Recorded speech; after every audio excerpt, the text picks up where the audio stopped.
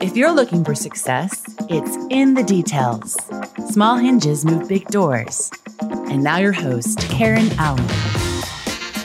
Hey friends, welcome back to In the Details. I'm your host, Karen Allen, and I hope your new year has been off to a really, really good start. I know mine has, especially because we've had some incredible, beautiful humans on the show so far in 2023, and today will be no different. My guest, Lauren Petrullo, is such a multi-passionate person with an incredible story that will surely, and I do mean surely, inspire you in more ways than I can imagine.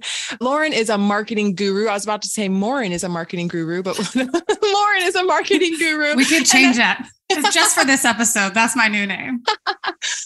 She's also the CEO and founder of Mongoose Media, a digital marketing agency. And she and her team actually work with businesses to help them scale and grow and become the 7 or 8 figure brand that they have set out to accomplish. So we'll talk about all of the wonderful work that she's doing today. But we have to start with the story behind her success. So let's get in the details. Lauren, welcome to the show. Hi, everyone. I'm Lauren, formerly known as Maureen. If you want more Lauren, you can connect with me later. But hi. We'll make sure to change that on all the tags, right? We started chatting right before we hit record, and we were just getting so deep. I'm like, wait. We need to capture this because this is my favorite kind of conversation where we just start rapping. We're going into our journey. We're sharing these gems, and then we have, thousands of people listening. So this is going to be fun. I can already tell. Well, I'll be honest. When I read your story, I immediately wanted to sit down and have this conversation with you. Your work is certainly impressive. I mean, what you have done so far, 4-time founder, you've just accomplished so much, worked with major brands, and what you had to overcome though, to where you are today really, really captured my heart. So I see a lot of the success that you are currently living in and basking in, but who was Lauren in her teenage years? I know I'll put it to you this way. Right before we started hitting record, I was like, Lauren, you were a boss as a kid. Like you already, somehow, some way you knew inside that you were going to be a boss. But is that true? Am I reading into this a little too much? What was life growing up, Lauren? Life growing up, I have 5 brothers, and being the only girl, I was the princess. And I learned really quickly how I could win favor in the household. So I think the boss mentality, I never was told I'm bossy and took it as an insult, but as a thank you. Absolutely, because I'm going to get whatever I want. And I grew up in a household where limiting beliefs really weren't a thing. My dad was handicapped. He had 1 leg. My mother was the breadwinner. We had every shade of Crayola color, body shape, background you can imagine that would show up to our house. That was who our family was. Blood didn't matter who family was. And so it was, as long as you wanted and you were willing to do the work to get it, you could. So to me, I was yeah, that's boss. Mm-hmm. Right. I'm I'd be playing Destiny's Child. I'm this is my anthem. I got this. I know what I want. And yeah, as a teenager, my friends would say I was bossy, but in a good way, because we got things done and we did a lot more than most could, because we were willing to do what most wouldn't. But in the same thread, I didn't necessarily know that I would achieve all that I have been able to achieve, which I'm beyond grateful for, but also thinking I'm just getting started. Yeah. But my friends, they would tell me whenever they'd see this, when I'd first gotten this major role at the Walt Disney Company, I was inundated with people saying, of course you got this. We always knew you were destined to this, which if you looked at the roster, I was technically 3 promotions away from CEO of Disney. It doesn't work that way, but on roster, which is the internal document, I was 3 promotions away from CEO. But yeah, a lot of my friends would say that was obvious. Because I think they grew up in different environments. But for me, what was obvious was ordinary, I guess. So it didn't seem extraordinary. And it sounds like we were chatting a little bit. We had the Eanes brothers on, Aaron and Andre, shout out to them. And Lauren and I connect to a couple of things. One, the background in sports. Lauren was an athlete, which is amazing, played soccer, and now into dragon boating. Look it up.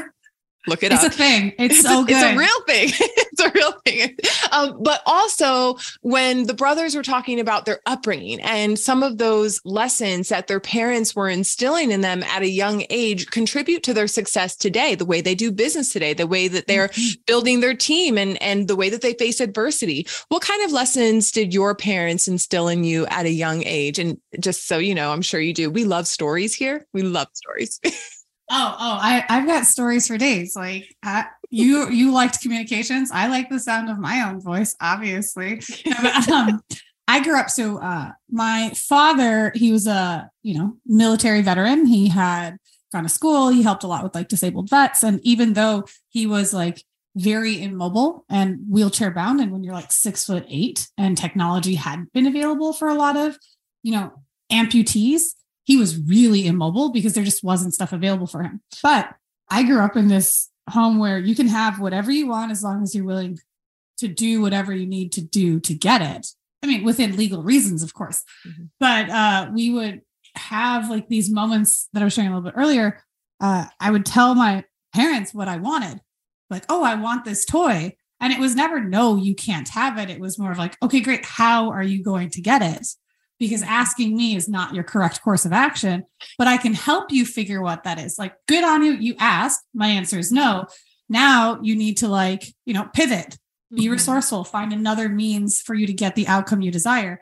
So I was like 5 or 6. And my dad was saying like, okay, well, how can you get it? How can you make money? I said, I'm 6. Like, I think there are child labor laws that prevent me from doing this, Daddy.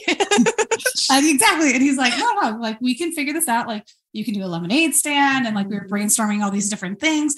We had put a list and I remember saying like, I can call radio shows and ask if they would like give this away to me. Because I heard they would give out tickets all the time. So like, we were brainstorming. And then he then pivoted and said, what do you like to do? Like, what is something you would like to do that takes time that you would get paid for, which was like, oh, future service provider. It goes back to that conversation.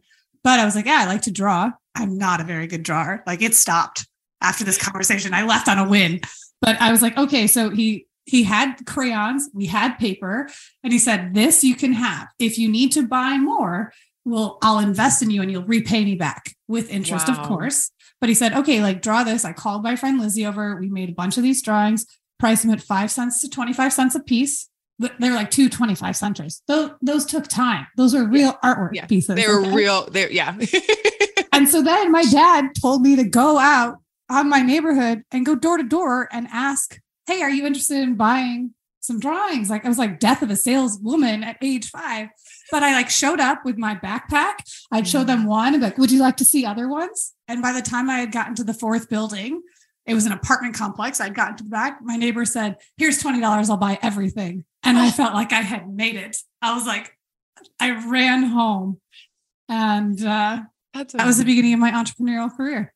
Oh my God. I said, wow, in the midst of that, because he gave you language very early on that even if you didn't fully understand what he meant about, I will invest, I'll give you supplies or, what have you, it was still planting the seeds of what it takes to really get what you want, because it's not always going to be given to you, which I think is fascinating. I mean, kudos to Daddy. Kudos to Dad. He was a serial entrepreneur. Like he opened up a restaurant. He had done an antique shop. He played basketball overseas and then was in the military. And when he lost his leg in Vietnam, he came back with like no options. And that to him wasn't an option. So he's like, okay, what can I do?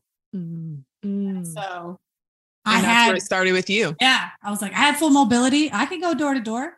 Yep. It's interesting. My dad is also disabled through a neurological condition. And I started to see his health deteriorate when I was in 8th grade. And honestly, it didn't hit me then. And maybe because you were younger. And so your dad's disability was very much just a part of your upbringing, where like, I kind of felt like mine came in halfway through those early formative years. And it wasn't until, and because I was dealing with my own stuff in middle school and then in high school, and also because my dad never carried a chip on his shoulder. And my mom, who certainly became the 100% caregiver as his health continued to deteriorate. She never, from what I saw, carried a chip on their shoulder. So it was almost like the disability was normal, and it didn't, hinder us at all. It didn't hinder our mindset. It didn't seem to hinder theirs. Do you feel like there were any advantages? And I don't mean that in a way to downplay, obviously, our parents' disability or what they've gone through, but what do you feel like you were able to glean from that experience of having a parent who was disabled? I will say, you brought up something that was really interesting. I didn't know my dad was disabled till second grade, and Timmy Wicks told me so. Oh, I had no idea that was his normal. And so it had to be pointed out to me that someone considered him as less than, because I never did. Mm-hmm. And so in those conversations, when I brought that back to the house, we all sat together, like on our living room couches, and like discussed, what does this mean to everybody? Because I have a younger brother. And so it's like, hey, well, if this comes up again, what does that type of item look like?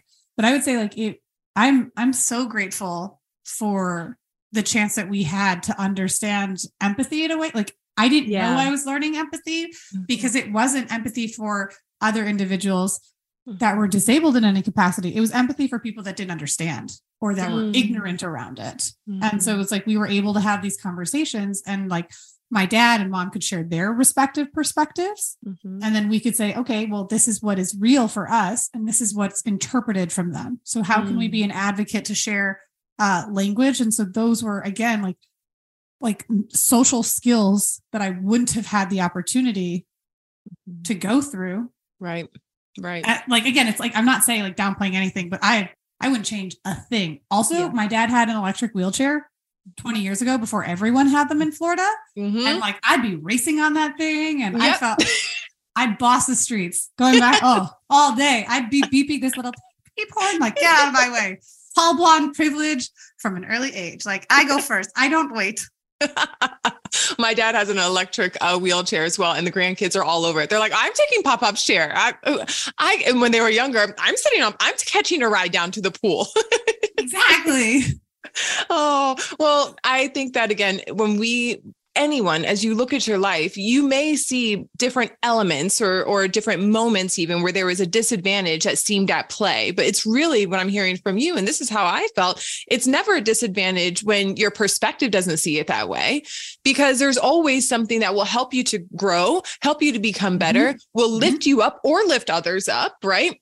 Yeah. And with that, it actually takes away that power, if you will, of it being a disability or a disadvantage or a setback even. Yeah. We may go through hard stuff, but are we staying there, or are we using that to fuel our wisdom and then propel us into the future that we're looking to create? So beyond those early years, those early formative years, and you move into high school. And so again, boss mentality, crown fully on, secured, got it.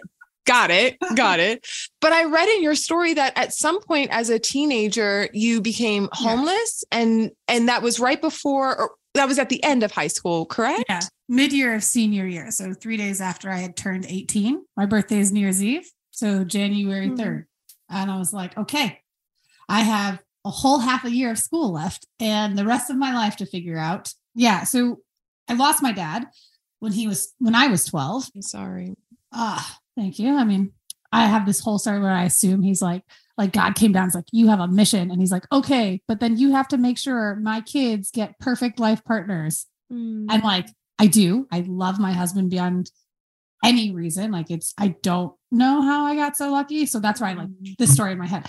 But so he passed in when I was 12, and I wasn't until probably like 5-6 years ago even did I realize that what the relationship my mom and I had was a result of me not understanding that she was also grieving. For me, I was like, oh, I don't have a dad anymore. And my mom had taken a step back from her parent relationship because she was grieving. And the two brothers I grew up with both had their dads. So I was like, wait, Bueller, hold on. And so I was more of a brat than a boss, I think, in the household. I mean, there's no I think. I was very much a brat. And it led to like increased strenuous relationships with my mom, myself, and then the partner she had brought into our home which I believed was too soon after. Regardless, she was happy. I was a brat, and like, what happened to me being the boss of this house? There's this new man who's entered the complex. There's a very different cultural background where, you know, what are these restrictions and limitations? Like I had been like collapsed like a balloon. And so because of that, it led to disinvitation to living in my house. And so then I was like, oh, okay, I'll figure this out real quick. And I did. I was really lucky. Like I had some friends that I could like live in their basement for a little while. And then I would go to someone else's guest room and I would like hop around. And like, I still had a car because my dad had given me the car. Thank goodness my brother got in some trouble. So I got his car. So I like wasn't like without a place to sleep every single night if need be. And I was able to like grab a suitcase of stuff. And yeah, that was a fun senior year. But I went to a really great school in the city of Chicago. It was public school. Like my principal helped me get onto a food program so that I could still get lunch. And she actually had a friend who gave me a prom dress. So I was like, I don't want to not experience normal teenager stuff just because of what has become my new normal. And it let me become really good friends with my principal's friends, where I was like, okay, cool. Age is not a restriction for friendship. Got it. And I looked amazing. So no complaints there. I can't imagine having to go through so much during those years where we already feel like we're trying to find our way, that we, you know, are dealing with a lot in friendships, in internal growth, in external circumstances. And as a teenager, I mean, it sounds like the earlier years gave you a solid foundation of resilience. I'm going to figure this out. I trust myself and my capabilities, even if I can't trust the foundation that was once firm around me. I can trust myself. Were there any big lessons that came out during that time period where you really were relying on yourself and your resources and your ability to get through the next day or get to prom or, you know, just get what you need to survive, not just survive, but as you mentioned, to have a normal rest of your teenage experience or rest of your high school experience, I'd say? I think, yeah. I mean, the biggest lesson was dependability and reliability. I mean, like literally the house that I would seek shelter from because it was winter was someone else's. And they had their parents and they had their rules and overstaying time and like, hey, I just need this temporary place to stay in and those type of things. Like the biggest lesson was like, don't overstay your welcome and like show gratitude always. And also like, I got to see how other families were raised, which was almost like a spotlight to like the great things that I had experienced. Another lesson was that if I don't define my narrative, someone else will define it for me. And I experienced that a few times when people did find that I was like moving from place to place or had been shared that like this had come up and it was like, oh, did you hear about Lauren? And so then when I was able to like, yeah, but now I'm working 3 jobs and I'm in high school. I'm also on the soccer team. I'm doing these different components. And when people were saying like, well, wait, she's still going to like parties on weekend and she's still like getting published in the newspaper for her soccer skills and all these other kind of components. The biggest one is like, if I don't take control of the narrative or tell people what is true for me, someone else will make it up or make it worse. That is so true. I mean, yeah, I'm living out of my car, but I'm still a badass. Okay. Yeah. Like I have soccer practice at 6 a.m. There's a shower. Like I was good because I wasn't going to smell for school. Like that was just, it was just yeah. So what? Moving on. Did you do your chem paper? No? Okay, let's go to the library. We'll do it now. Man, the things that come to break us actually make us stronger, don't they? Oh, for sure. And like for the times when people had shared and they were unintentionally mean about it, there were other people who were going through, not similar, but they were going through their own adversity because everyone has their own, there's no like pity Olympics. Everyone has something that they're going on. For sure. And there would be individuals I hadn't really been friends with or interacted with much who would reach out and say, hey, you can crash at my place. Or, hey, you know, like I'm living in this kind of situation. And like, it kind of helps me seeing you show up every day because I heard your story. And I was like, oh, yeah, no problem. Do you want to grab lunch? Yeah. Yes. There's like, I'm not saying it was like a good thing that happened. I would never wish that on anyone because it did like, atomically bomb the relationship I had with my family that I had grown up with. And it really severed a lot of relationships and strains on other pieces. Mm-hmm. But I mean, I like who I am. Yeah. So it worked out to the best I think it could have. Yeah. Yeah. Yeah. Oh, I don't think when we look at our story that any of us would pick those painful parts and be like, yeah, I'll sign up for that. Right. Like we know that there's going to be pain in all of our human stories, but you're never like, I'll do that. But after you live through it, and then you can look back and like you just said, but I like myself today.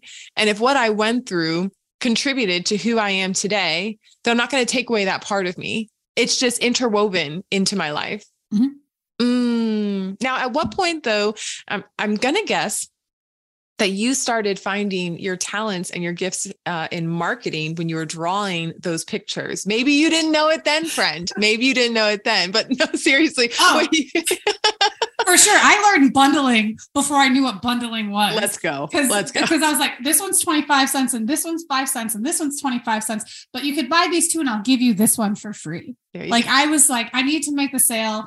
My dad told me I need to sell all of the pictures. And then we had made a deal that he would help me figure out what the difference was. So we had priced in like how much it would add up. And he's like, you need to get rid of all of these. And my friend was like, you could throw them away. I'm like, nope.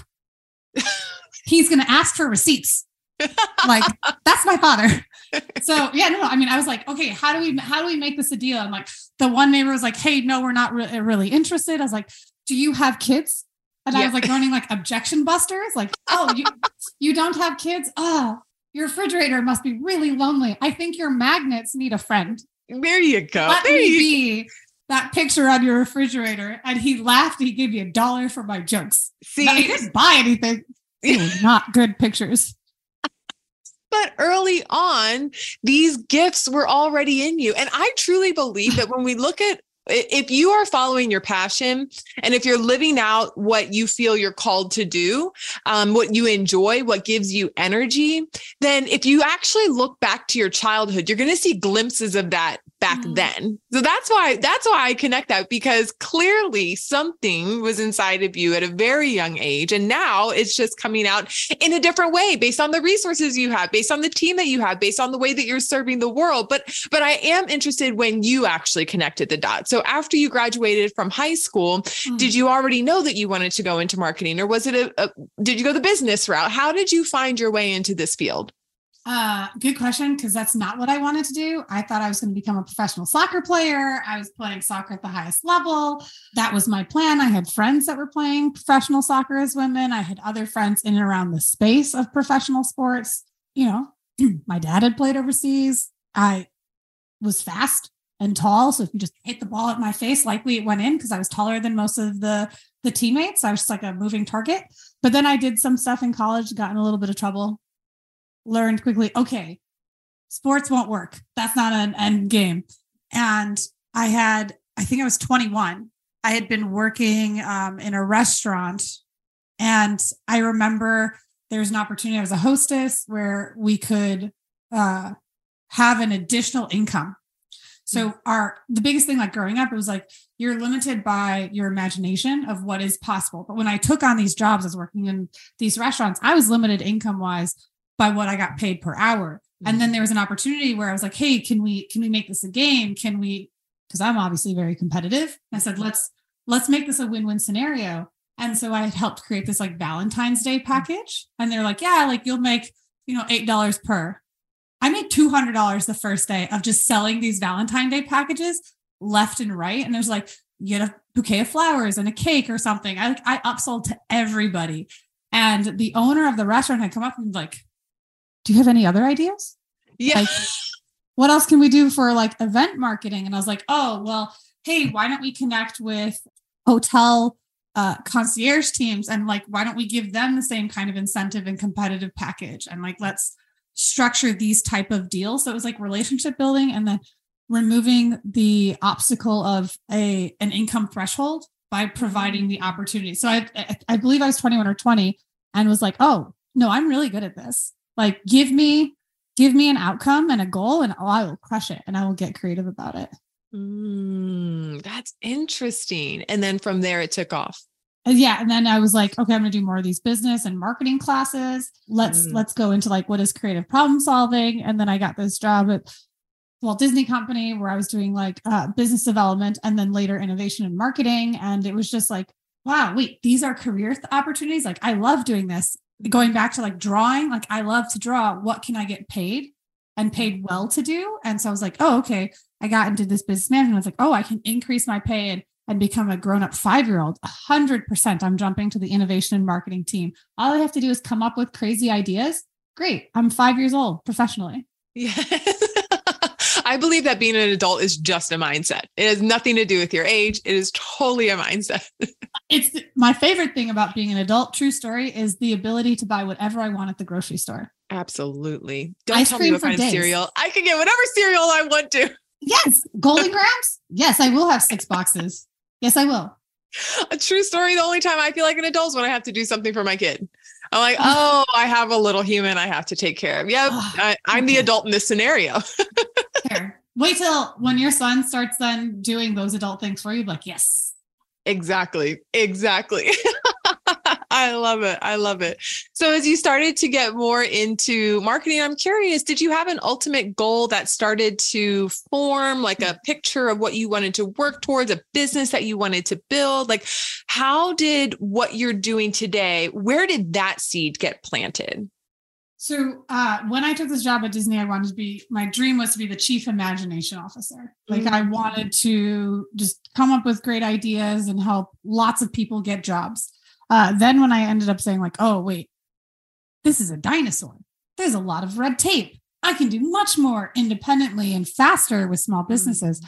And so when I had started as almost like this freelancer, I was able to help 6 of my clients become millionaires within a year of working together, and just like everything like I stepped on, like tripped into success kind of thing. So like it worked really well for them. And I was like, okay, I want to take this more seriously because I want to create jobs. I want to be able to provide income for other individuals. And then it was just like piecing what the roadmaps are. So for me, like clean water initiatives and then the juvenile, like the incarcerated youth are like 2 really big components of mine. So it was like, okay, what can I do to help 10,000 people get access to clean water a year? And then what resources are available to those that think their success is defined by their rep sheet versus like the resume should be defined by what you've actually created. Like my drawings as a 5-year-old.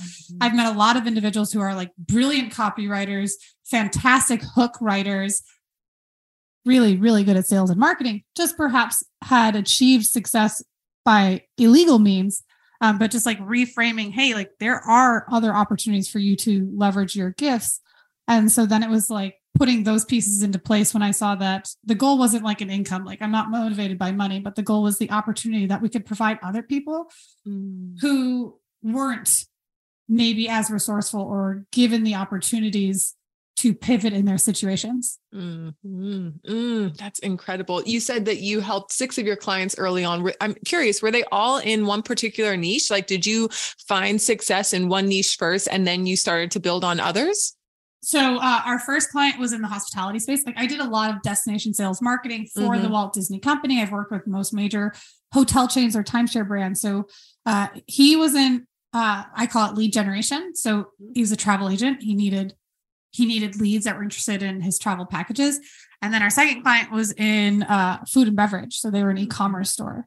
And so it was 2 very different verticals, 2 very different KPIs to be held for, 2 very like incredulous success stories. Like I remember Jordan called us thinking that she had been reverse robbed.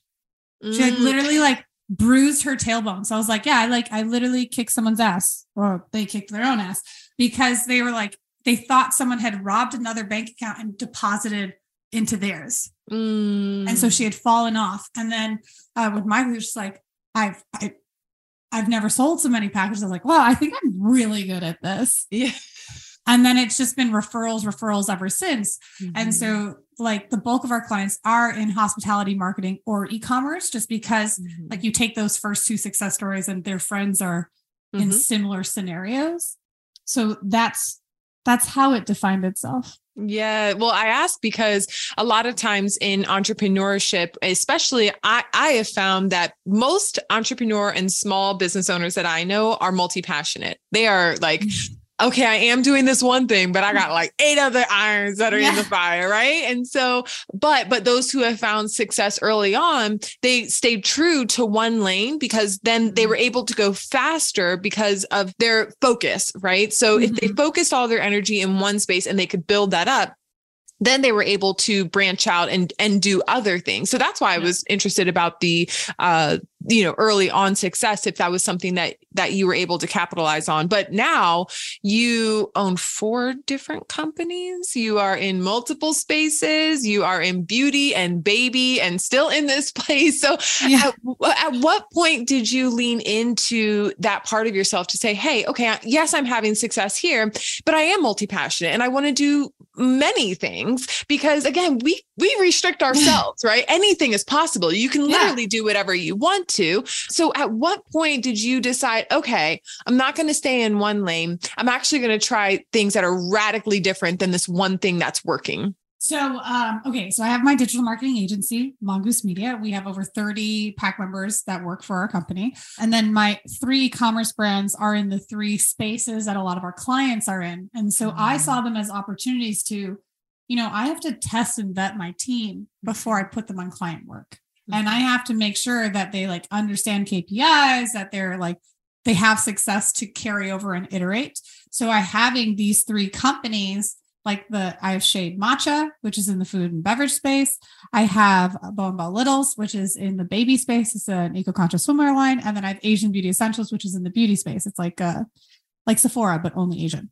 And having these as like tester spaces became like training grounds almost. So while they are vastly different, and I go to trade shows and I like go to coffee shops and negotiate them wholesale buying, like they're very different. They all still feed into the big tree, which is Mongoose Media, as we have different levels of our team members. So level 1 is someone who's training.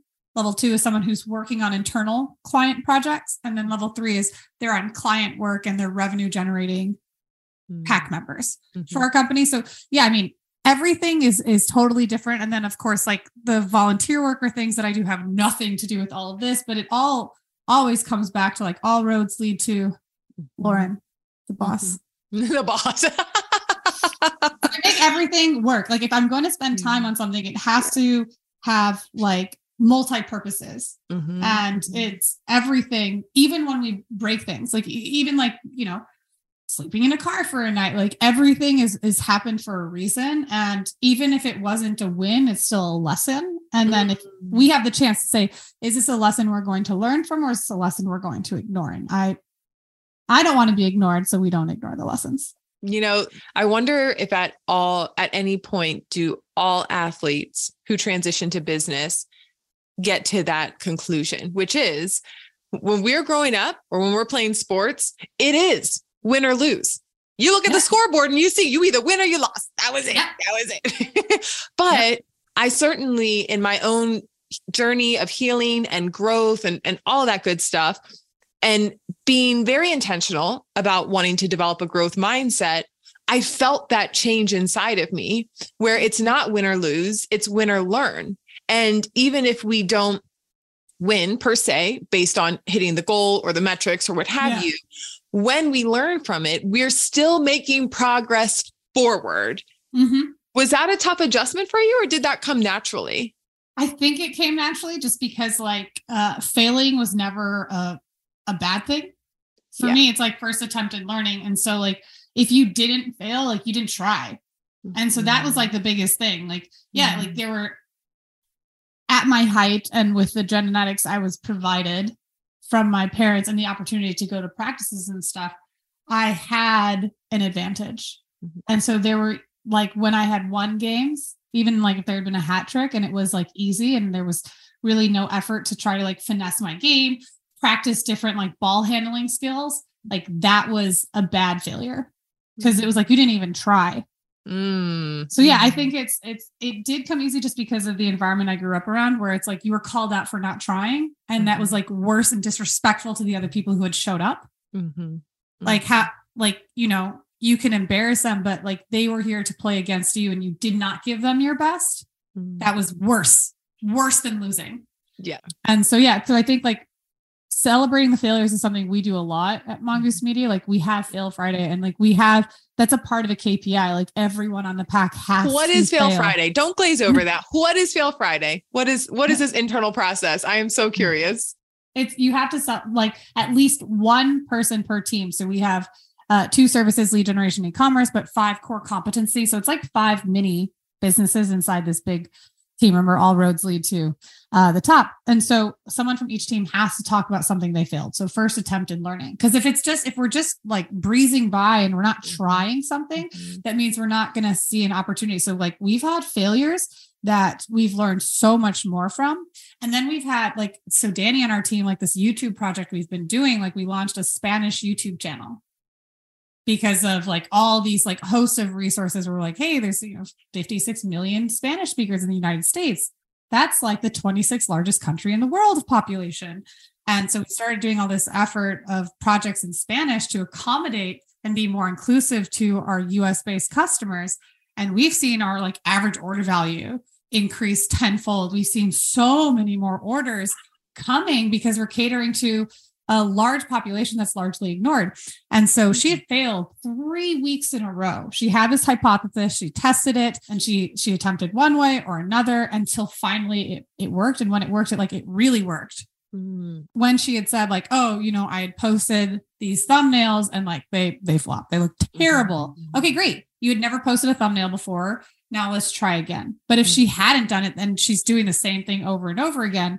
That's not success. And like at our 2023 kickoff, we met with the whole team and I told everyone, if in 1 year from now, you're still doing the exact same thing that you're doing today, we failed, like not in a good way, because everyone should grow and everyone should have a mess up where it's your first attempt in learning. That's where fail comes in. Yes. Oh man, the way that you are pouring into your people is just, it makes my heart pitter patter, Lauren. It does, because my background is in HR. And when I see human-centric workplaces forming, you're not just helping them grow in their position, you're helping them grow as people. And the way that your dad poured into you and helped you grow, I know that he would be so proud, that he is so proud seeing how you are pouring into others in almost the same way that he poured into you. That's amazing. Is there anyone in your life who inspires you? Is there someone who just like, you're like, that right there, that's the person who, obviously your father is a source of inspiration, but is there anyone who you look to and that's who helps to fuel all of these dreams that you're building and this business that you're building that is very intentional and caring of others? Oh, I mean, you say one, I'm going to steal and say two. One, like growing up, it's my brother, Brendan. He failed a lot, not always in the first attempt, but like in the 100th attempt. And learning how to overcome a lot of adversity. Like we grew up around addiction. We grew up in a lot of like NA meetings. That was a big part of my life growing up. And what my brother went through was something I saw. Like he took the worst of any situation I would ever want to be in and showed me that he was able to overcome it. I mean, he's like 10 years sober. He's an amazing father. Like he's constantly reinventing himself every day. So I know like, holy smokes, if everything that he's been through, like there's no excuse. So having that constant reminder of a battle-tested human who has always expected so much from me, and like he overcame a lot to make sure that my pathway was set up in the sense of like, hey, I did it for you, so you know what not to do. I'll always feel this gratitude and debt to him because like I easily could have let my situation go on a very different path because the path that he chose was easier for sure. At least what was presented as an opportunity to me. But the second thing I would say is like my husband, like he's taken shotgun to every opportunity. Well, my dog is saying he wants to be counted in this. If you can hear him, he's like, me too. But my husband, like when I got the opportunity with Disney, he said, great, I've got shotgun. He has been like, you for your son in the cheerleading stands has been my husband times 10, if that's possible. Like at any time I've ever doubted myself, he'll be like, what are you doing? and like recenter my focus. And I don't think I could have achieved half of what I've done without the support of a good man. Like they say, like, oh, behind every president is a strong, supportive woman. I'm like, well, behind this president of her company is a strong, supportive man. That's right. That's right. The power couple. The power couple. Oh my gosh. I absolutely love that. Lauren, listen, your story just deeply embodies hope and grit and the infinite capabilities that we have within us as humans. And I am so grateful that you have shared this with our audience today. I love what you are doing. And any way that we can support that, we are happy to. Thank you so much. Thank you for sharing your story. Thank you for sharing so many insights. If anybody wants to connect with you, wants to learn more about what you're doing in this space, how can they find you? You can find me at mongoosemedia.us. That's all roads lead to Mongoose Media. Or you can find me on all socials, Lauren E. Petrullo. That's E for Elizabeth. There's a monkey doctor in Colorado. She beat me to all the social handles. But maybe I'll like rename myself to Morin. We want more of Lauren. Follow Morin. Follow Morin. Thank you so much, friend. Thank you for being with us today. Thank you for having me. You're awesome. And thank you so much for letting me share. Not always the easiest of stories, but one I'm grateful for. Yeah. Yeah. Well, it's one that's going to inspire many. That's for sure. This has been In the Details. If you like the show, tell a friend. For more shows like this, go to success.com/podcast.